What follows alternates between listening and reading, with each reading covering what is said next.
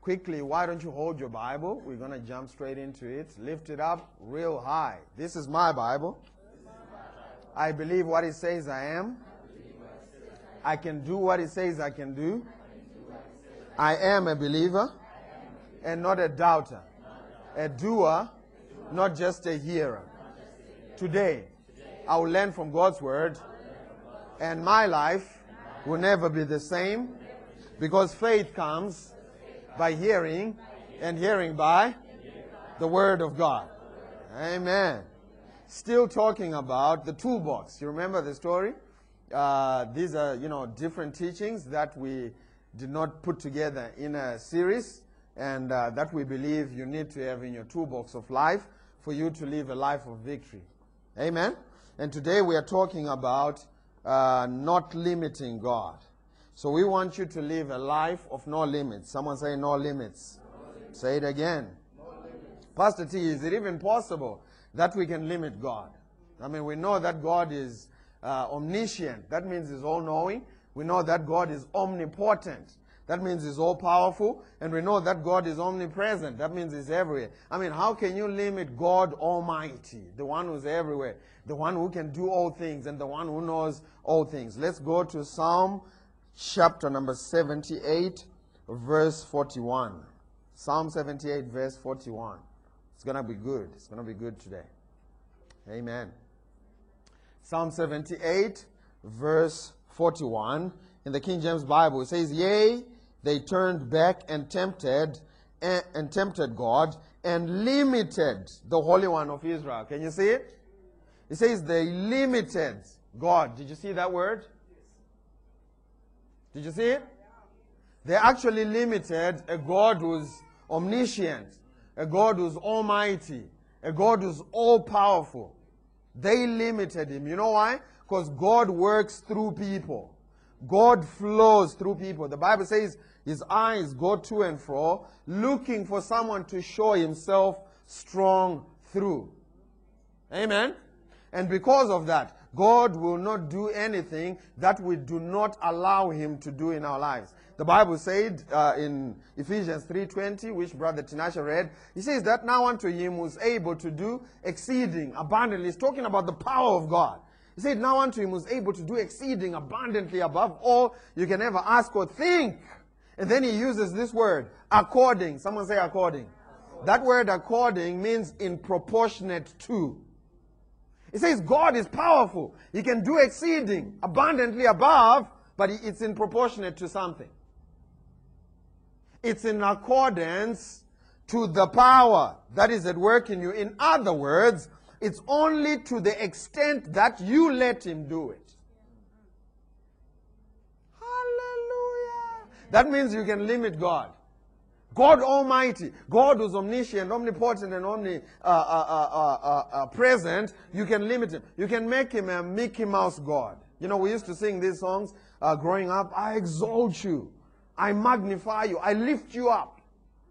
And yet God is at the highest level He can ever be, right? So I was thinking, where else are we lifting Him higher? Because He's the highest thing. He's the highest point in all universe. Yet, that's scripturally correct. You know why? Because you have to lift Him up in your life. Because He could be low in your life. He could be a lightweight in your life. A God who's omnipotent, a God who's all-powerful can be a Mickey Mouse God in your life. Because in your life you can minimize Him. So He's saying here, they limited the Holy One of Israel. God wanted to do great and mighty things through them, but they limited Him. You know, a scripture we love so much, Philippians 4 verse 19, it says, God will meet your needs, my God will meet your needs according to what? His riches in glory by Christ Jesus, right? And if you study that word need, in the Strong's Concordance, it's the same word demand. It's the word demand. God will supply what you place a demand for. See, God's resources are unlimited. You know, just like in your home, the electricity that you use is not the total representation of what's available at ESCOM. What you receive in your home is the amount you place a demand for, or the amount you draw. And it's the same with God. God is all powerful. God can do everything. But for you, He will only do to the extent at which you draw on the anointing or place a demand on that anointing. And here I have to say, a lot of people are not placing a demand on the anointing, yet the anointing is available for them. And therefore, they are limiting God. So you can limit a God who's all powerful.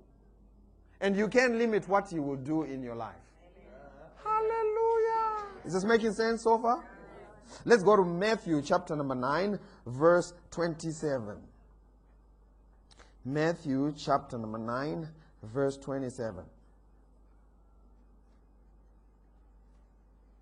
God works by law, and one of the laws that He is established is that, for anything, any entity to operate in the earth realm, it should have a body.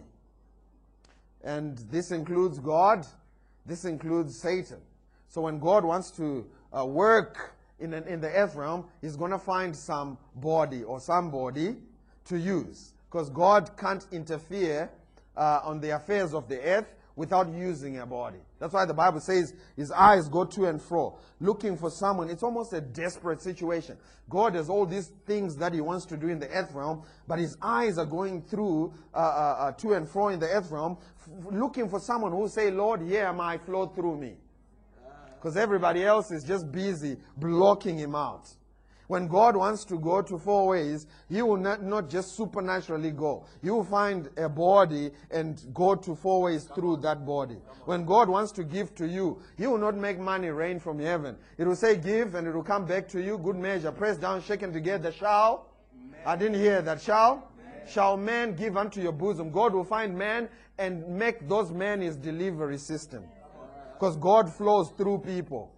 And Satan as well. He is looking for people to use. He's looking for people to flow through. Amen? Now, when we limit how much of God that will flow through us, we have limited God. Matthew chapter number 9, verse 27. Is that where I told you to go? Watch what it says. And when Jesus departed thence, 2 blind men followed Him, crying, saying, Thou, Son of David, have mercy on us. Next verse. And when He was come into the house, the blind men came to Him and saying, Jesus said unto them, Do you believe that I'm able to do this? Or believe ye that I'm able to do this? God today is asking the same question. How much do you believe God can do for you? Because that's how much He will do for you. Hallelujah. He says, do you believe I'm able to do this? And then what did He say? They said unto Him, Yes, Lord. Next verse. Then touched He their eyes, saying, you see that word again? According or in proportionate to your faith be it unto you. See how God works in our lives? He works in proportionate to our faith. So if you believe big, let it be unto you according to big. If you believe small, He's not going to argue with you. Let it be unto you according to your faith. Well, I believe God doesn't do miracles in 2017. I believe all of the miracles died with the prophets. That's what someone will say, right? God is not even going to argue with you. He will say, let it be. Let it be according to your faith. Let it be according to the level of your belief.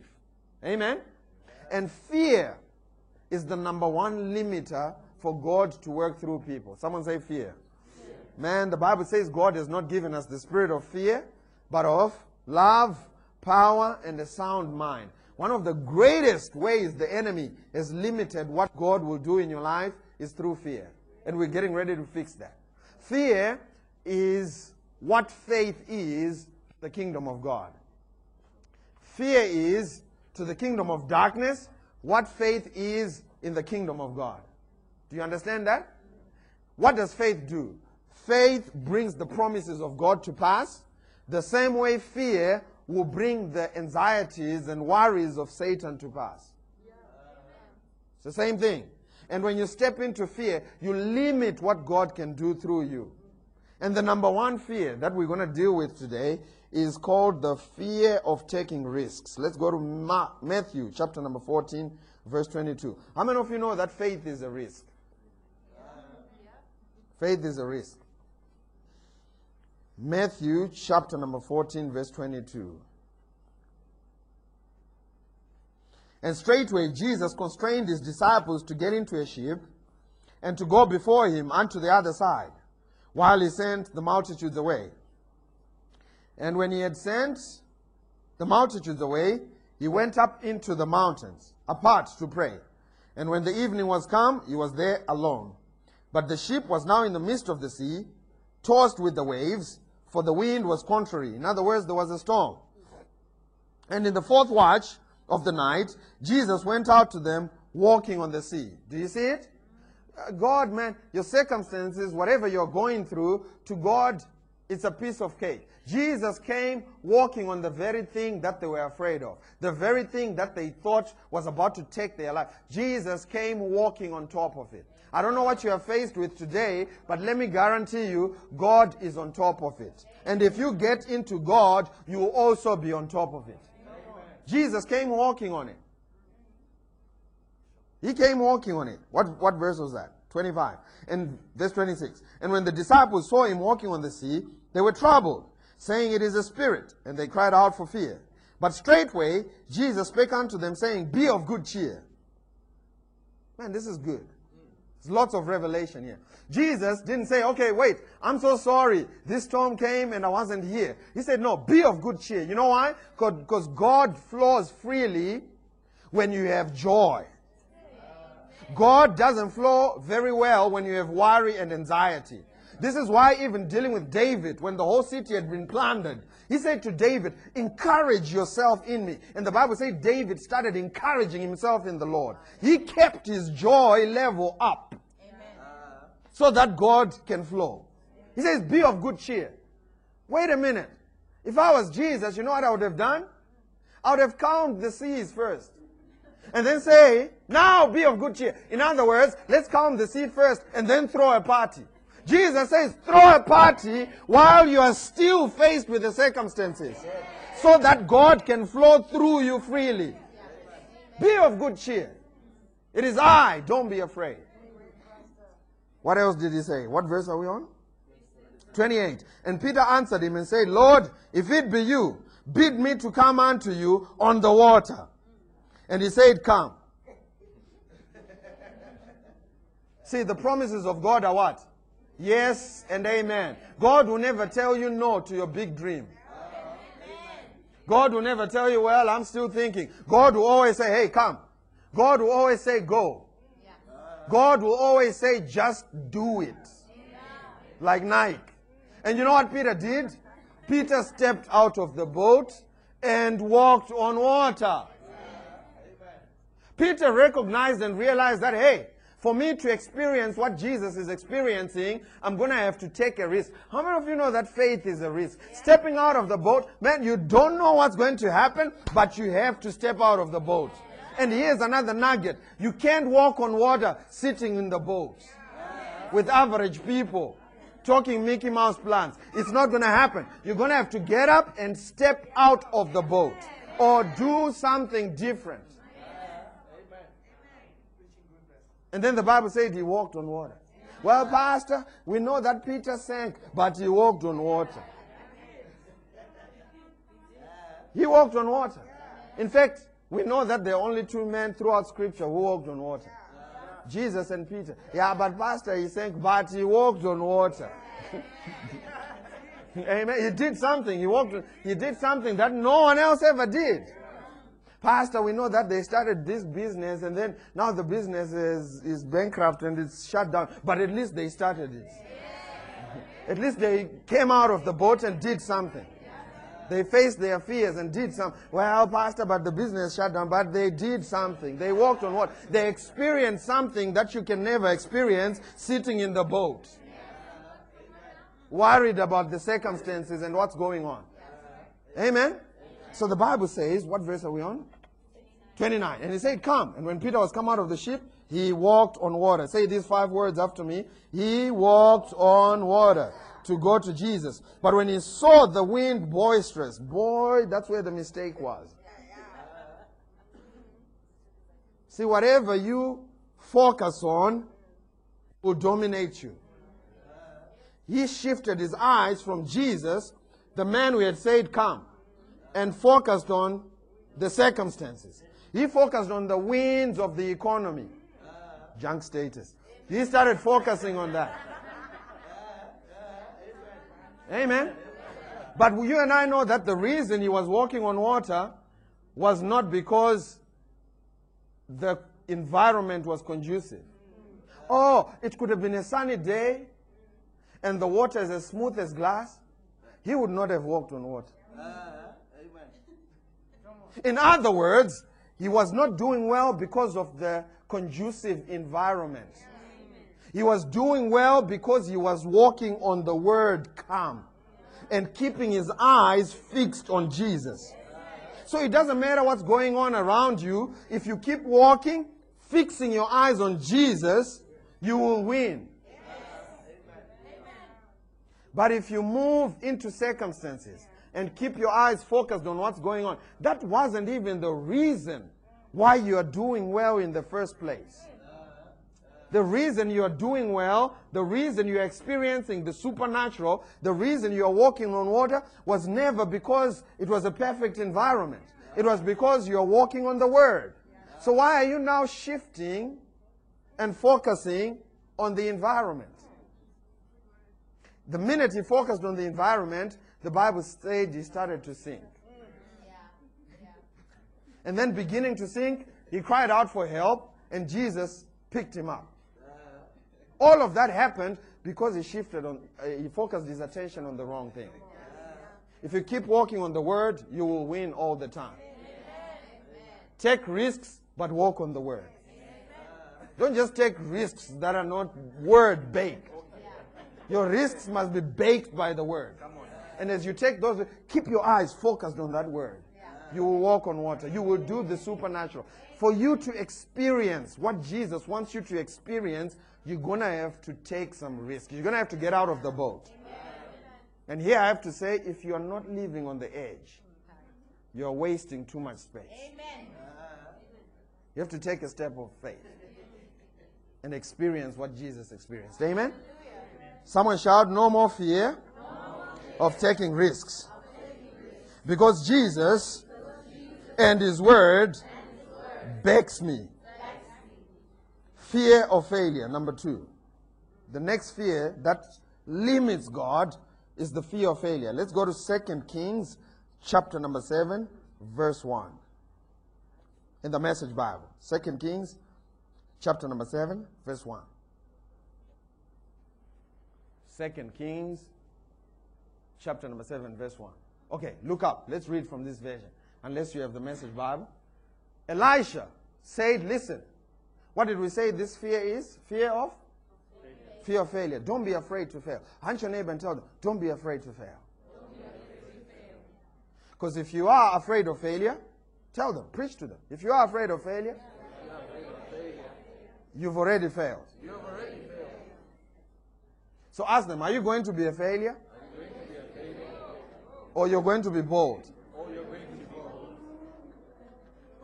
Hunch them and tell them, jump. And trust that on your way down, you'll grow some wings. Listen. Elisha said, listen, this is God's word. The famine is over. So they were in an economic recession. Listen, God's word, the famine is over. This time tomorrow, food will be plentiful. A handful of meal for a shekel. 2 handfuls of grain for a shekel. The market at the city gate will be buzzing. In other words, if you go to the stock exchange, there's going to be action by this time tomorrow.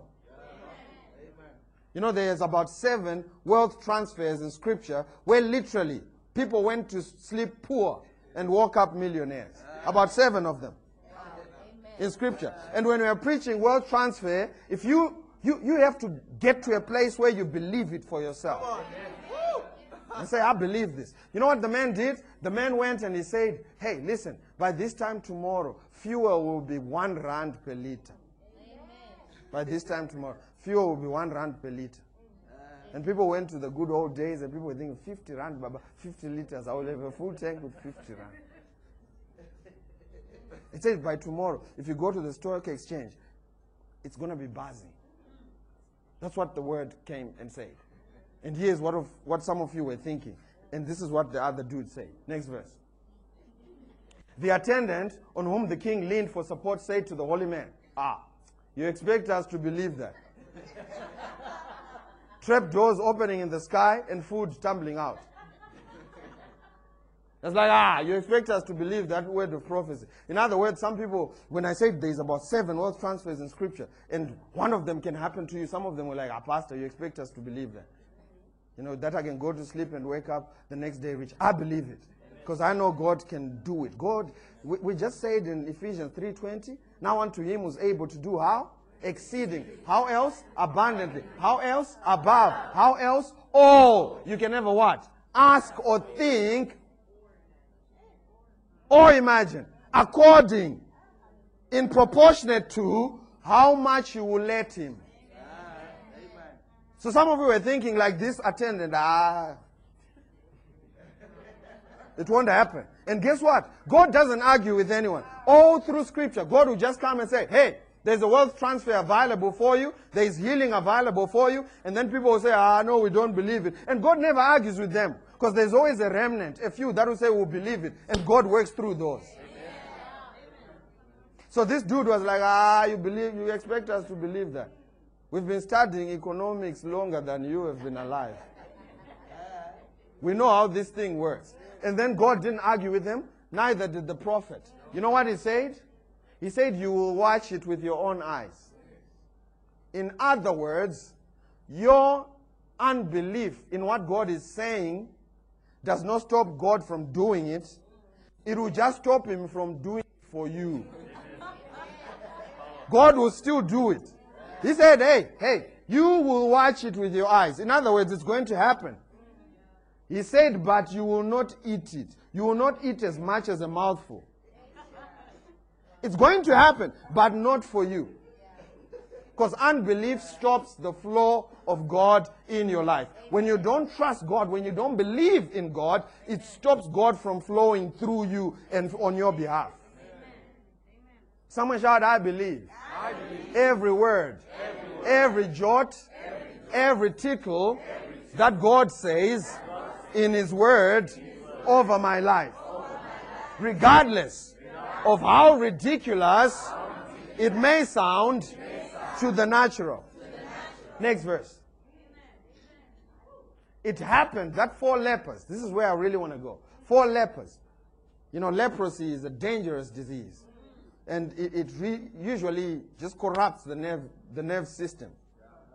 The nervous system, is that what it's called? The nerve system, nervous system. It corrupts it. And what that means is your nerves don't transmit pain to your brain anymore. So this is dangerous because you can aggravate your body parts without knowing it. So what ends up happening is parts start falling off. Just eyes fall off, ears just fall off. And you won't know it. And you won't have any pain. And it's contagious, you know, by contact. So what they usually used to do back in the days, they would kick you out of the city until you're well. So the 4 lepers had been kicked out of the city. Says, go and deal with your leprosy and then come back. So these dudes are sitting outside of the city.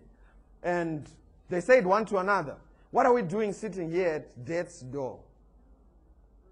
This is the most important conversation around people in troubles and challenges that you'll ever read in Scripture. They started evaluating their lives. They said, man, we are dying sitting here. And some of you are dying relationally, sitting where you're sitting. And you're going to have to make some changes. Some of you are dying emotionally.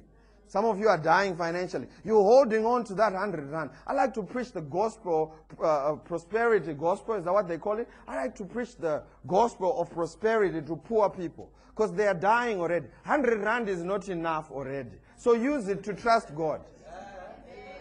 It's not enough. So use it to trust God. Do something different. They said, man, we are dying. We are dying where we are sitting here. We are already dying. Next verse. If we enter into the famine-struck city, what will happen? We will die also. If I go back to my old job, that old relationship, It's death. If we stay here, what will happen? We will die. We are dying. I hate this job. I hate this relationship. I hate it. I'm dying. Most honest conversation you'll ever read in Scripture. They were honest with themselves. This is death. And then what they said, so let's take our chances. Did you read that? Yeah. Said, let's take our chances. This is the problem with faith people. Faith people don't take their chances because they are afraid to fail. So they said, hey, let's do something different. What is the definition of insanity? To keep doing the same thing over and over again, expecting what? So if you want different results, what should you do? Do something different. They said, hey, let's take our chances. The greatest basketball player of all time, Michael Jordan. If I brought him here, and we have a hoop in front of us, you give me the ball, give another ball to Michael Jordan, and I take the shot. Michael Jordan is standing there holding his ball. Who has the greatest chance of making the shot? But he's holding the ball. How is he going to have any chance holding the ball? Who has the greatest chance of making the shot? Because my ball is in the air. Michael Jordan is holding his ball. I have a greater chance. He's more talented, but I have a better chance of making the shot. You know why? Because I took my chance. I just made the shot. It's the faith shot. And this is the problem with most talented people. They are not taking their chances. They are holding their ball of talent. And if you don't take your chances, there's going to be untalented people coming on the scene, taking their chances, and one of the shot, they will make it. And it will radically change their lives. Hunt your neighbor and tell them, you're going to have to take some chances. They said, hey, let's take our chances in the camp of the enemy or the Aram. Throw ourselves at their mercy. If they receive us, what will happen? We'll leave.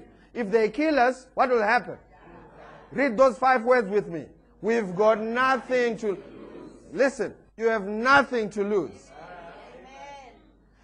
They said, hey, let's at least die having fun. Because we are dying anyway. We are dying bored. Let's die doing something exciting. Let's die being adventurous. Let's die having fun. Let's take our chances. Let's start a business. Let's do something. Let's get excited. Let's follow our dream. Let's invest into this thing and at least fail doing something we really love doing. Instead of dying in a job that I really hate. I'm preaching to someone. Or dying in a relationship that I really don't want to be in. Let's take our chances. Let's go to the enemy. And watch what happens. Next verse. So after the sun went down, they got up and went to the camp of Aram. And when they got to the edge of the camp, surprise. Not a man in the camp. What had happened? Next verse. The master. Who might be the master? Capital letter M. God. The master had made the army of Aram hear the sound of horses and a mighty army on the march.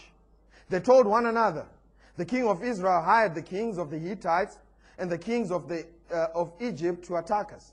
The 4 cats decided we're going to take steps of faith. As they were taking steps of faith, see, God can compound, multiply, an act of faith. 4 guys with wounds, missing limbs, decided to do something of faith.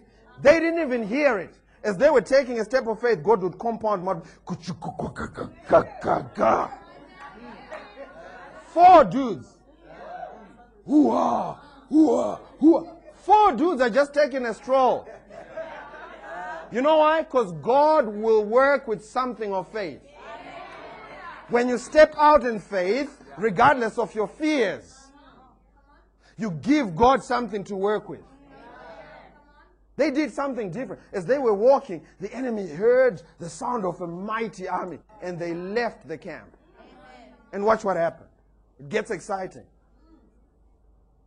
Panicked, they ran for their lives through the darkness, abandoning tents, horses, donkeys, the whole camp just as it was. Running for what? Dear life. Next verse. From 4 lepers, but it wasn't the leprosy. It was the faith. And faith is an act. Next verse. The 4 lepers entered the camp, went into a tent. First, they ate and drank. I mean, these dudes were hungry, right? So let's eat so we can think straight. Ate and drank. Then they grabbed silver, gold, and clothing and went off and hid it. They came back. I like these dudes. I like them. They came back, entered another tent, looted it, again hiding their plunder. Next verse. Finally, they said one to another, oh no, man, we can't be doing this. This is a day of what? I didn't hear that. See, when God really blesses you, He blesses you so that you can be a blessing. And what happens when you receive good news? What's the first thing you want to do? You want to share it with someone. See, if God has been good to you, you want to share it with someone. The reason why we don't have enough evangelists and, is because people haven't caught that revelation of how good God has been to them. See, because if God has been good to you, you'll be like, man, I want to tell someone. Watch what they say. We are making it into a private party. I cannot turn my testimony into a private party. I want to tell somebody. Amen. Do you see it? And they went, if we wait around until morning, we'll get caught and punished. Come on, let's go tell the news to the king's palace. Next verse. So they went and called out at the city, telling what had happened. We went to the camp of Aram and surprise. The place was deserted. Not a soul, not a sound. Horses and donkeys left, tethered, and tents abandoned, just as they were. Next verse. The gatekeepers of the word to the royal palace, giving them the whole story. Next verse. Roused in the middle of the night, the king told his servants, let me tell you what Aram has done. There is always going to be someone with some speculative imagination of how it happened. God healed someone, and there's always going to be someone saying, they brought their own sick people. They were not really sick.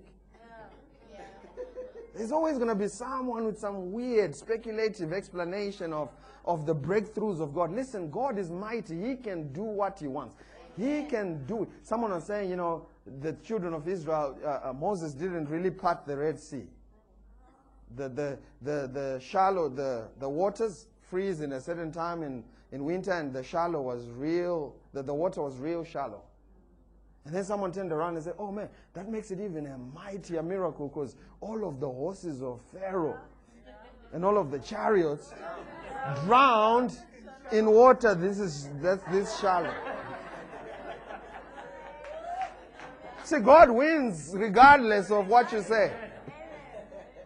He said they knew that we were starving, so they left camp and have hid in the field, thinking when they come out of the city, we'll capture them alive and take the city. Next verse.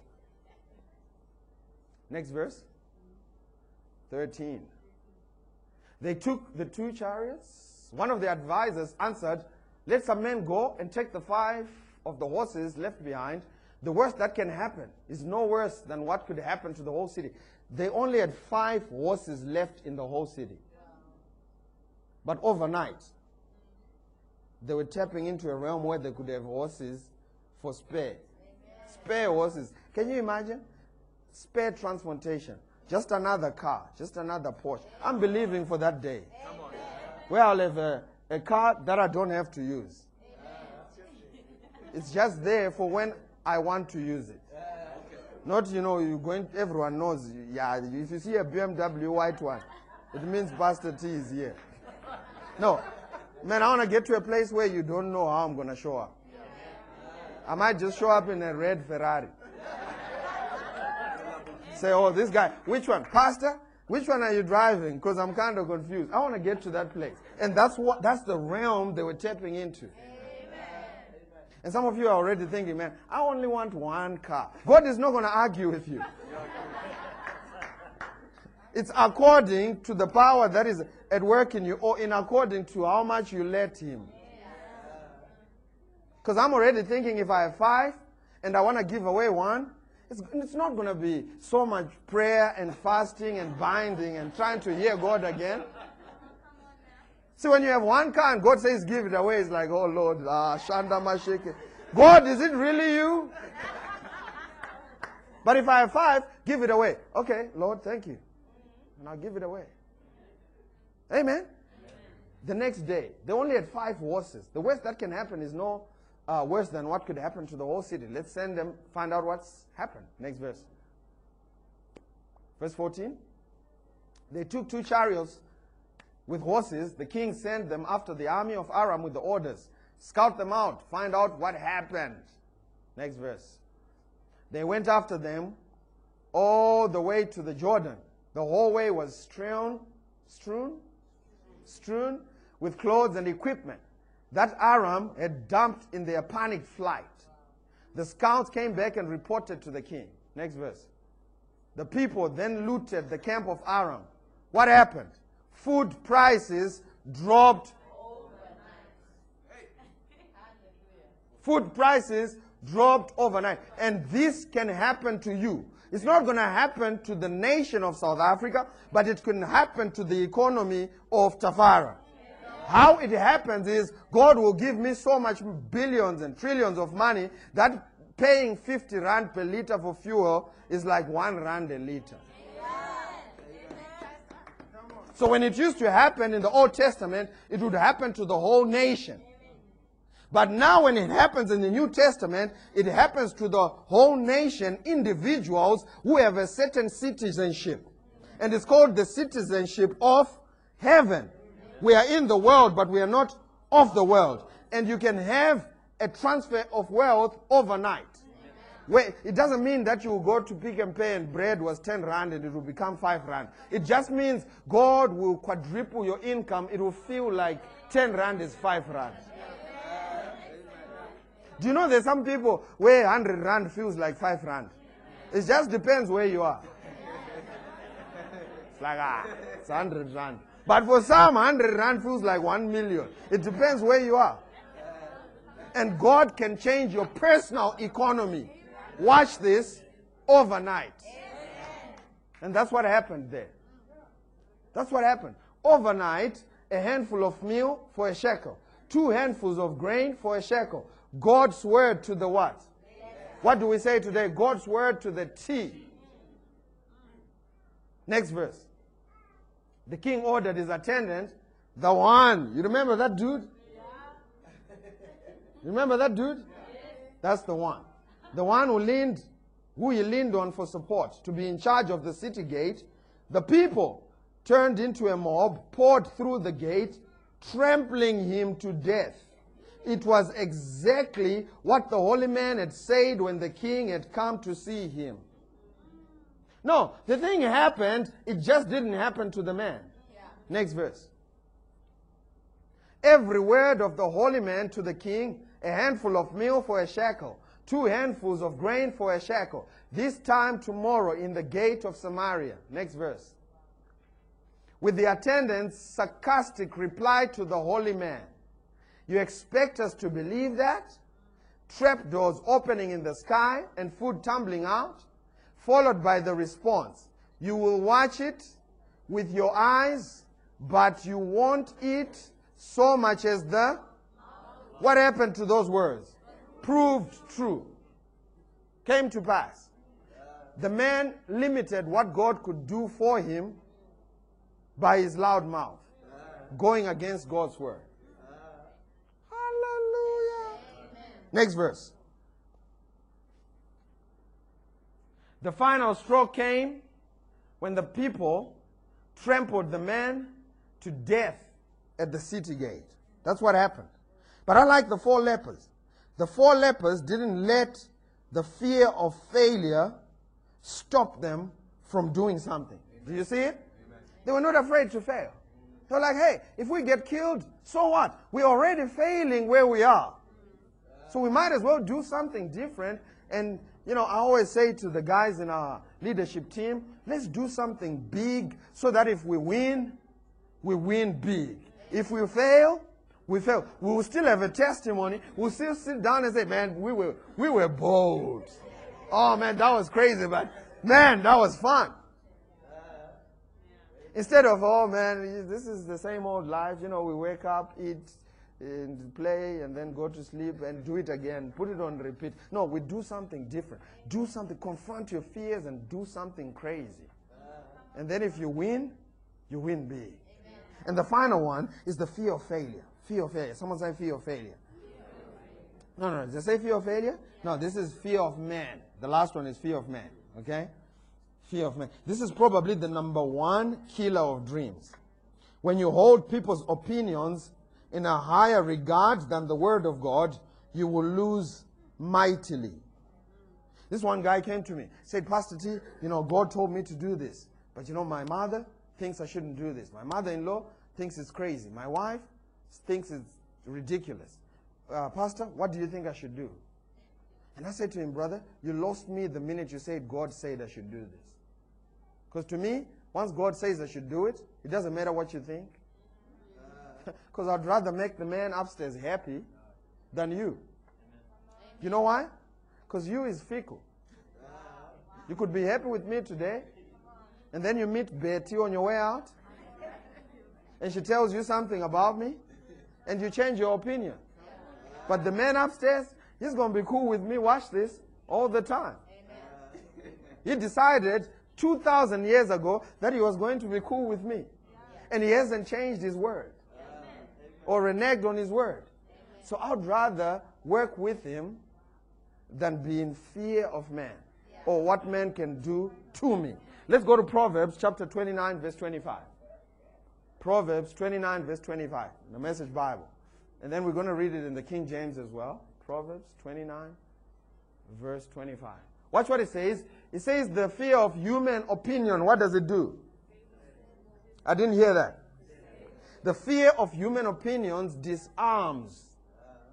It disarms you. Give it to me in the King James Bible. Trusting in God. Okay. The fear of man brings a snare. Or the fear of man is a trap. It's a trap. When you don't get into what you're called to do because you're afraid of what men think, you're already trapped. You're already in a snare. And you're already disarmed to be an agent, to be an ambassador for God. You're at a dangerous place. You know why? You shouldn't even consider what people think of you. Because people will talk whether you're doing something or you're doing nothing at all. So you might as well give them something to talk about. Something new and nice. Something fresh, right? I mean, you don't want people talking about something you did in 1977. Give them something fresh all the time. Like, oh, I heard you did this last week. Like, yeah. Stay updated. Let's go to 1 Corinthians chapter number 4. Ministers, particularly us in the clergy, can become addicted to people's approval. And nothing neutralizes the call of God more than the fear of man. Just trying to be a people pleaser. Trying to make everybody happy. You can't do it. Verse 3. I said 1 Corinthians. 1 Corinthians, not Chronicles. Corinthians. 1 Corinthians 4.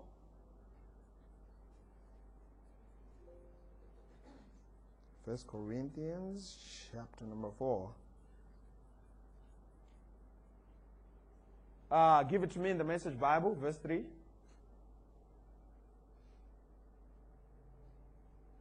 Message Bible.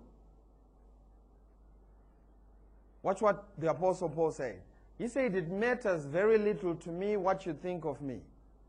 This should be your attitude.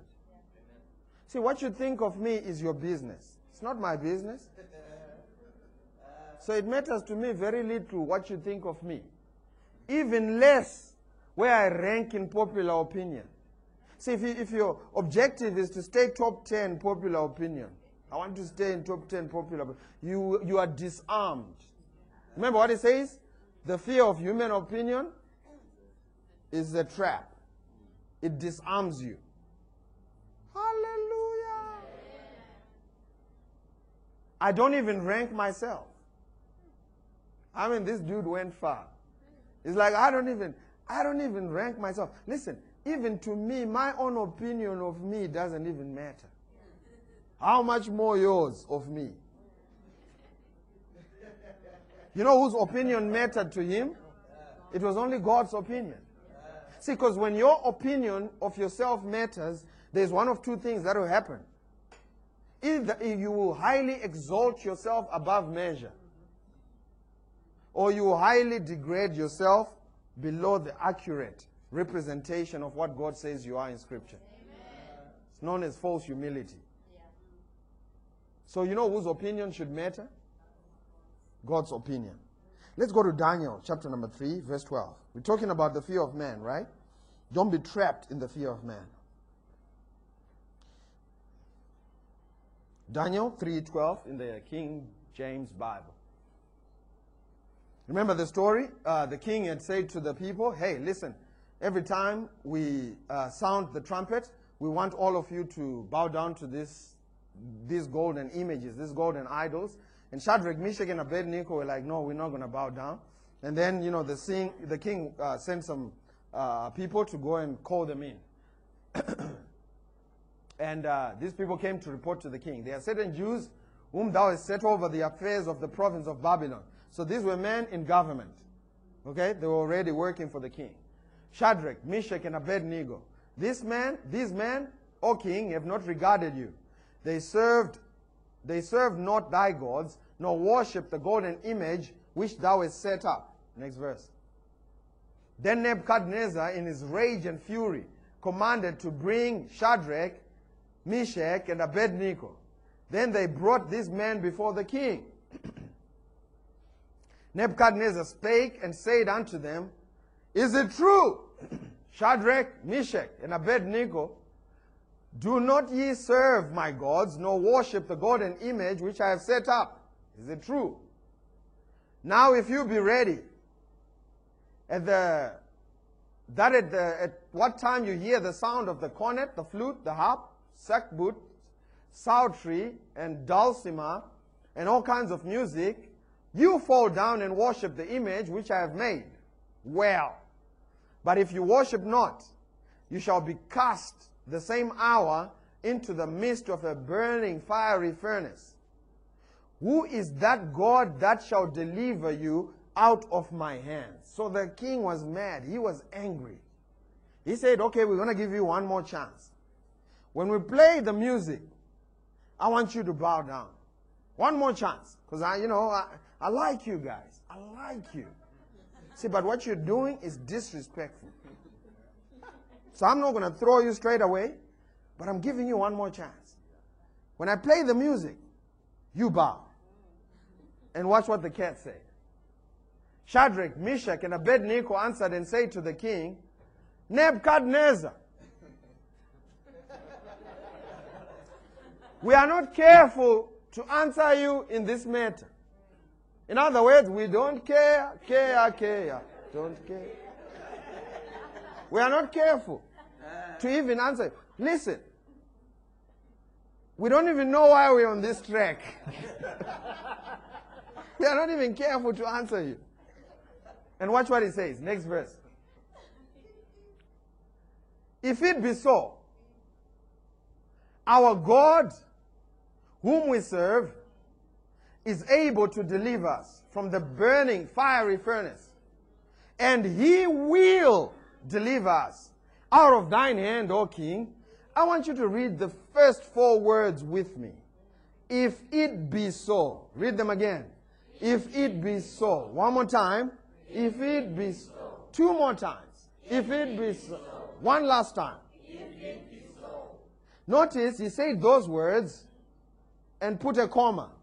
So they're saying, if that's what you want to do, if you want to throw us in the burning fiery furnace, our God will save us. Read those 4 words again. If it be so. If that's what you want to do. Next verse. But if not, if you don't throw us in the fiery furnace, that's the corresponding link.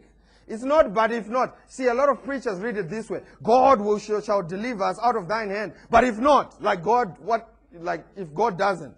No, that's not what he's saying. He's saying, but if not, if you decide to change your mind and not throw us in the burning fiery furnace, this is our stance. This is our position. If you don't throw us, if not, let it be known unto you, O king. Let it be known that we will not serve thy gods, nor worship the golden image which thou hast set. Amen. And God can work with people like this. Wow. God can work with people that are not afraid of man. Amen. That are not in the trap of the fear of man. Yeah. Yeah. When you are consumed with, what people think of your business idea, what people think of you, what, status, where the society will place you. When you are consumed with that kind of stuff, God can't work with you. Yeah. Proverbs 29:25. The fear of man is a trap. Yeah. But those that choose to put their trust in God shall be safe.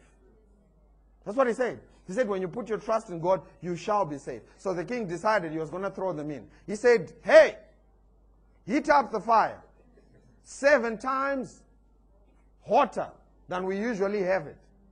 Threw them in. And you know what the Bible says? It says the men who threw them in were burnt and killed. And these dudes were in the fire. It felt like a cold room.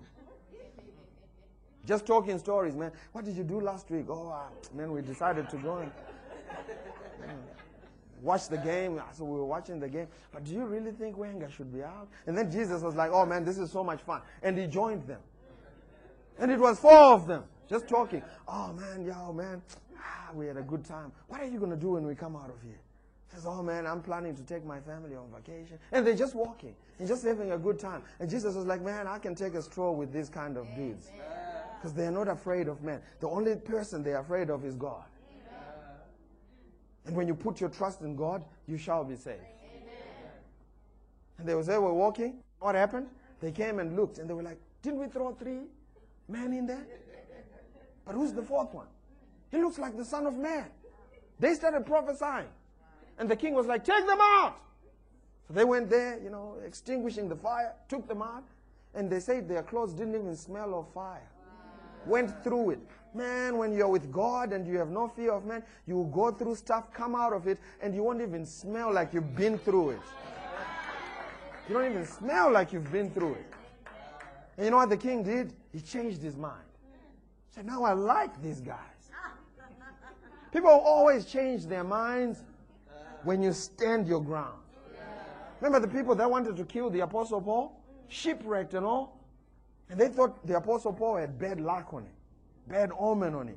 And as they came out, picked up sticks, and he was beaten by a rattlesnake. And they said, oh, you see, we told you, this dude has bad luck. Watch what's going to happen. 2 hours, 3 hours, 4 hours, 5 hours. The next day, the dude is just hanging around, man, just chilling. He shook that thing off. And they said, man, this dude must be a god. Remember I told you people are fickle? But if you join them in being fickle, you also lose. But when you stand your ground, they will change. Their fickleness will be in your favor. They will start off saying they won't promote you, but when you stand your ground, they will turn around and say, we like people like this. We like people like this. He said, from today onwards, this whole nation shall not bow down to these fake gods that I made. From today onwards, the God of Shadrach, Meshach, and Abednego shall be the God of this nation. Because 3 Hebrew boys decided they were not going to give in to pressure. How do you remedy this fear? How do you stay at a place where you are not fearful? The Bible is clear. God has not given us a spirit of fear, but of love, power, and a sound mind. How do you do it? The Bible is also very clear. Perfect love casts out fear. You need to be at a place where you know God loves you. And God wants you safe more than you want to be safe. Man, and when you're at that place, you can operate in your faith. What did the Bible say? It says faith works by? It works by love. So not only is love the remedy for your fears. It is the fuel for your faith. So it will take you out of the realm of Satan, put you in the realm of God, and give you enough fuel to operate in the realm of God. It's the love of God. That's why he said in Jude chapter number 1, verse 21, keep your heart fixed in the love of God. In other words, every day keep reminding yourself, God loves me. God loves me. God wants me to prosper more than I want to prosper. God wants me. Shout, God wants me to win more than I want to win. Therefore, I don't have to convince him. I don't have to beg him. Because he's already in my favor. See, when you catch this revelation, you want to... See, this dude didn't say, okay, guys, what have we done? Now let's call the whole Christian neighborhood so we can bombard the gates of heaven and inform God what we just did. We told the king Nebuchadnezzar, bring people, Shanda Mashagire, hold hands. Let's tell God, king is going to throw us in the fire tomorrow. No, they didn't do it. They rested in knowing that God loved them. See, when you know how much God loves you, you will rest in that knowledge. And when you keep your heart fixed in that, faith becomes easy. Why don't you stand on your feet? Thank you, Jesus. Thank you, Jesus. Come on, someone shout from today onwards. All my fears are gone. I will not fear man or what man may do to me. I am not afraid of failure. I was saying in the early service, Michael Jordan is in the top 10 most prolific basketball players. That means he made more shots than most people. He's in the top 10. I think he's number 2 or number 3. But watch this. He's also in the top 10 most missed shots. See, you didn't think about that. If you're going to make the shots, you're going to have to make so much of them, you might have to miss some. But you have to keep going. What does the Bible say about a righteous man? He falls down how many times? But out of the 7, what else does he do? He gets up. Gets tripped again. Gets up. Gets tripped again. So don't be afraid to fail. Because if you are, you're already in failure. Someone shout, I am delivered from the fear of taking risks. I am empowered to step out of the boat and do the supernatural. Therefore, my life will be a supernatural life of faith, big dreams, big plans, not afraid to fail, but expectant of victory in the name of Jesus. Father, we thank you this morning. Lord, we thank you for these, your children. Father, we thank you for every dream that you have given these, your children. Every business, every ministry under the sound of my voice. Father, we thank you that you are stretching their imagination. Stretch their imagination. Stretch their imagination. Make them dream again. Make them dream again. Make them move by faith and not by sight. Mambrendege ziblo jike seterebo kosia. Zambrondege ziblo jike senderebo kosia. Jiple sikro shandarabo. Oh, compound, multiply their faith efforts. Thank you, Jesus. Thank you, Jesus. Not a failure under the sound of my voice, for victory is ours. Do it, Lord. Do it, Lord. As we close, I want you to think of that one dream, that one vision that God has blessed you with. Dream again and bring it before God today. as you leave this place, man, I want to challenge you. I want to encourage you to go back home, start working on that business plan. And the only difference is make it 10 times bigger. Start working. Start working on that dream. Start working on that vision that God has given you. Just make it huge. Oh, make it a big vision. Don't limit God. And submit it into His hands. And watch God go to work. Father, we thank you. We thank you that as we go, you are going with us. Lord, I thank you for those in life challenging situations. Father, I thank you for boldness. I thank you for courage. Thank you, Jesus. Do it for them, Lord. Oh, thank you, Jesus. Father, we honor you and we give you praise. In the mighty, matchless name of our Lord Jesus Christ, we have prayed. And everyone said, and amen. And remember these words from 2 Corinthians 5 verse 7. For we walk by faith and not by. We love you. God bless you.